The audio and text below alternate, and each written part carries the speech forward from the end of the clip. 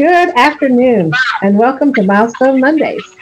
And we have Irene Baron joining us again today. Yesterday, she told us a wonderful story about her book, Mary Knew, and all about Mary. And she's not only is she an author, but she's a photographer and an artist. And I understand she's done her own illustrations in her books. And today, she's going to talk to us a little bit about unraveling the Christmas star mystery and how she achieved that milestone of where she got to writing that book, and a little bit about her life up to that point of how she became so interested in astronomy. So Irene, thank you for joining us again on Milestone Mondays, and I'll just turn it over to you, and you can tell us about your book and how you achieved that, the Christmas star, unraveling the Christmas star mystery. Yes. This book is Unraveling the Christmas Star Mystery. It should have just said Christmas Star so everyone would know, because a lot of people have no idea what the title is. Big mistake. I taught astronomy about 30 years or more, having a fantastic astronomy professor in college. Just lots of stories there, but I learned a lot about the sky. And in teaching astronomy, I got from NASA information all the time, lithographs, fact sheets, many different things. And to many of the different NASA sites, especially JPL and the one in Cleveland, which has the name change it's been changed several times. But one time I came home from school and there was a package there, just an envelope, padded envelope. And when I opened it, it was, from NASA. And I thought, oh gosh, what are they sending? I didn't order anything. And they have a wonderful educational system, which they sell and give out many, many things. And this had like 30 NASA astronomy programs, each on the black floppy disks. Each one was a separate one. So there's a lot of floppy disks there. And I thought, wow, that is really neat. And I thought, my students are going to love this in astronomy, because I would let them, when they had a study hall, as long as they were quiet, they could come into my classroom and use the computers along the wall. And they loved that, because I had some really neat programs. It was all science. And the next day, there was another package from NASA, and it had 38 programs. And I thought, 68 astronomy programs from NASA. I called and thanked them, and the people in the education office, they said, we don't know anything about that. We have no idea. We didn't even know they existed. And I said, well, I didn't either. I didn't order them. I don't know who sent them. I would love to thank them. So I used these programs for a while, and then I thought, no one has ever found the Christmas star. They found what they might be, but it was never right over Jerusalem, latitude and longitude. And I thought, what if I use these programs to find the Christmas star? And that's what I did. I found out that in ancient times, starting with the Babylonians, they didn't study the sky at night like the astronomers do now. So most all of the astronomers, I think every astronomer I know that thinks they found the Christmas star, they used the data for the nighttime, and which is why it was never perfect. But I used the city of Bethlehem, latitude and longitude for 6 a.m. through the year. So with 6 a.m., it's pretty close. It would find most things. So that's what I looked for. And when I set up the computer, now with the computers that we have now, we can go 2,000 or 3,000 years in the future and know exactly for what time of night or day Jupiter is. Where is it? Where would you look in the sky? Jupiter, Saturn, Uranus, Neptune, Pluto, Mercury, Venus. We know exactly where they are because their motions are so mathematically perfect, almost, but let's say mathematically perfect. And these ancient astronomers could also, with their high mathematical ability, and you don't think of Babylonian people as being brilliant, but they invented trigonometry. They invented angles. They invented the 360 degrees. They did a lot of inventions. Their mathematics was beautiful. And they used a lot of symbols. So for everything they saw in the sky, they had symbols. So I looked through to see what would be found right above Bethlehem. It had to be something right above it, because it's in the Bible, it says right above it. And so I went back and back and back. And when it first started doing this, nothing showed up on the computer. I thought, why? Why would nothing show up? And I thought, well, I'm going back 2,000 years. That computer take a long time to go back that far. So I thought, let me test this. So I did just, 100 years, or I forget the exact number. I thought, well, I set my computer so that anything showed up on the screen, it would automatically print. So I hear the printer, I know something was on the screen. Otherwise, the screen was just blank. Mm-hmm. It would just be a temporary thing. So it was several hours I heard the printer go, and I thought, it's working, all right. I go to the printer and see what came out. So then I would go back a little bit more, 500 years or 1,000 years. And finally I was going back 2,000 years. And I went like on either side of what they said, like if we started naming the years when Christ was born, year 1, year 2 or something. So it should be maybe within 20, 30 years I should be able to find a Christmas star. So I didn't come into a real narrow period of time. I opened that up for a long period of time, and I would go looking for something right over Bethlehem at 6 a.m. Latitude, longitude had to be perfect. And in astronomy, where you have your latitude and longitude lines, in astronomy, those are expanded into space. So if you take your latitude line, just let that go up into space, and those are called right ascension and declination. They just give them different names, but they're the same lines, they're just extended out into space. So I used the right ascension and declination that would be right over Jerusalem. And I found the Christmas star.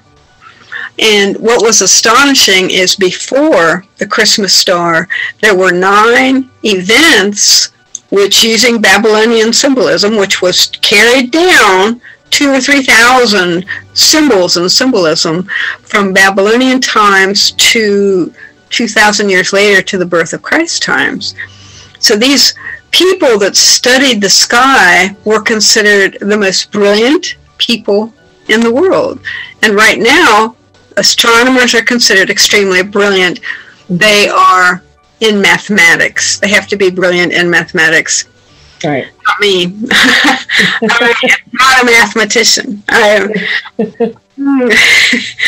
Art, phys ed, sports, that was me in school. Basic math I can do. You get into second year algebra, trig, geometry, and all these things, and I thought, it's getting a little bit hard. So when I went to college and I had to take math as a science major, see, I didn't want to major in science. When my parents said I could go to college, I thought, oh yes, I'm going to major in art. And my father said, no, you can't do that. And I said, well, if I don't major in art, that's my best point. What would I major in? I know. I was second. I was a girl athlete in school. I could major in phys ed. And my dad said, no, you can't major in phys ed. I can't major in art. I can't major in phys ed. What in the world am I going to major in? And my dad said, math or science? Math. Sorry. I flunked out in math. So I took the lesser of 2 evils and went into science. So my advisor wasn't in charge of the chemistry department, so I had more chemistry than anything. I had, the general chem, an advanced chemistry, clear up to organic, inorganic. I had the inorganic, organic, quantitative, qualitative, all those. And when I hit organic chemistry, I thought, that was it. No more. So a minor, maybe, in chemistry. But I took all the other sciences, including astronomy. Mm-hmm. And I had Professor Clark who was in his 80s, 83 or 4, and he taught astronomy for years. He said thousands of students he taught, 10,000 students maybe in his lifetime in astronomy. And I was saying, I asked him, I said, you said to be an astronomer, you have to be very brilliant in math. I said, how many of your students did you have in class that you thought could be an astronomer out of those 10,000? He said, oh, 1 or 2. And I was just, wow. So now, when you think back to ancient astronomers, if you were the king, the emperor, or whatever of a nation, you may not be the most brilliant person, but you would want the most brilliant person to give you advice. And this is who they looked to. These were the wise men. They were the astronomers.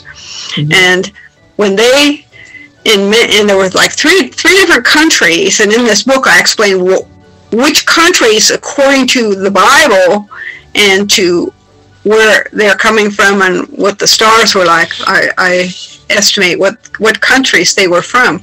But let's say you were in a country where you had these wise men, and they knew in 4 or 5 years that the most important God in the universe was going to be born. The most important God in the whole universe, ever, was going to be born. Whoa. Diplomatically, you would want to be at that birth, or, give some gifts. You want to set it up. If he's going to be the most important God, you want your nation to be remembered. Right. So they had to start planning, I'm sure, years in advance. They knew where it was going to be because they had the GPS marker. The star, the first 9 told who was going to be born and how important that person was. But the GPS marker was the last one, and that was the Christmas star. And it was so important that, most people have no idea of astronomy. If Teresa, if I said tonight, if you go up and look at the stars, could you tell which were stars and which were planets? I wouldn't have any clue. I would totally have no idea. And back then, they had no idea there were planets up there. They just knew that there were some stars that moved around the other ones. And they could do it mathematically. They knew where they were going to be at any time. They were called the wandering stars. Well, those were the planets. But to them, everything up there was a star or was a god. And different, when you died, like in Egypt, the pharaohs would go up and become a god. But they were all those things up there were gods. Jupiter was a god, and Saturn was a god, and Mars, of course, the god of war, and Mercury, the god of speed, because it would go around the sun in 88 days. I mean, it was just phenomenal. So they knew the most important person ever to be born on this earth was going to be born. So then they have to prepare, well, what do you take to give as a gift to a god like that? Mm-hmm. How do you present a gift? What would you wear? What would be appropriate to wear to go see this god, this most magnificent, it's a baby. And in their minds, they're probably thinking it's going to be born in some huge castle building. Who knows what type of facility this god is going to be born. Being a god, it's going to be born in someplace fantastic. They had no idea that child was going to be born in a cave. Mm-hmm. And it's just phenomenal. The Babylonians had symbols and symbolism for everything, like 3,000-4,000 things. And that was the hard part. I realized, how would I know if something was to have to do with Christ's birth? Mm-hmm. So then I had to study all these symbols and symbolism. I just, whoa, just until finally I realized some of those things were pertinent, some were not, and a lot of things got tossed off. But there were 9 things before the birth that announced who it was, what was going to be happening, and that was the phenomenal part, because the actual Christmas star was just the position marker. So that's where the wise men headed. That was the position marker. That's where it was going to take place. So right above Bethlehem, latitude, longitude, as you extend those into space, right ascension, declination, they call them now. That's where the birth was. And they came from the east. And they ran into the shepherds. The shepherds were from the east too, so they probably ran into the shepherds and said, "Do you know where?" And the shepherds having dinner says, "Yes, right there. Keep going, keep going. There's the star." You know, so they knew where it was and all about it. But it's just a phenomenal story. And in the book, I printed off some of the pages that has. You can see from 0 would be the ground level, 90 is going up to right above your head, 90 degrees. That's how high these objects were in the sky. And these were the computer, I can't see how that's going to look. These were the computer, and I couldn't, I went ahead and copied these. So those are drawings of the computer things, but I also put in this book, I had to have basic astronomy, because if you read what happened in the sky, if you don't know astronomy, you would be lost. So this book has basic astronomy in it. So when you come across something that happened, it doesn't have everything in astronomy, but anything that happened in those birth stars for Christ, I made sure that you knew what that was about. So there's basic astronomy, but it refers to what happened before Christ was born. Well, that is a very phenomenal milestone of discovering all this and writing that story. Kind of reminds me, you said that Mary knew. You probably didn't know when you went to college what all you could do, did you? No. It's just amazing how God will just expand everything, and you don't have an inclination where it's going to end up and what stories you're going to have to tell. If you go to my website, irenebaron.com, many of the blogs there, and they're award-winning blogs, are astronomy. Mm-hmm. And there's some of this that just, whoa, just blow your mind. In 2013, I started an astronomy club in Zanesville, Ohio, and we had over 300 members until COVID, and a lot of them, so we had about 20 drop out. But we're putting astronomy out. It's an affiliate of the NASA Night Sky Network, which is wonderful because NASA provides us with lots of workshop activities, equipment, programs, and I have 30-some years of astronomy things to pass out. So every time we have a meeting, like we're having one this Saturday, every time we have a meeting, I have it's just a huge basket. Photographs, actual photographs, lithographs, all kinds of stuff, which are probably worth big bucks, but I don't have time to figure that out. Yeah. So I just say, take one, and people are overwhelmed. There was this one gentleman, I had a huge map that was probably 3 by 4 feet of Mars, and on one side it was a huge picture of Mars. On the other side had many smaller pictures, and he was crying. He said, "I can have this?" And he was looking at it and opening up. I said, "Yeah, just take it if you want it," because I wasn't going to use it anymore. I give workshops, but I wouldn't need that one for a workshop. Yeah. And he was just overwhelmed. He said, "I never dreamed I'd ever have anything like this." But some of the things I give them are historical, and they know it, and I'm sure they take good care of them. So. Well, thank you so much. This was so interesting. And again, like she said, go to her website, irenebaron.com, and I will be posting all the other links where you can purchase this book as well and read some more about the story and discovering the star and more about the Christmas star. So thank you for joining us on Milestone Mondays, and we will see Irene again on Wednesday. And we're going to switch gears a little bit because she has another interesting arena in her life where she's an aerial photographer, and so we'll hear more about her story then. So tune in on Wednesday, and thank you, Irene, for joining us, and we'll see you then. Bye.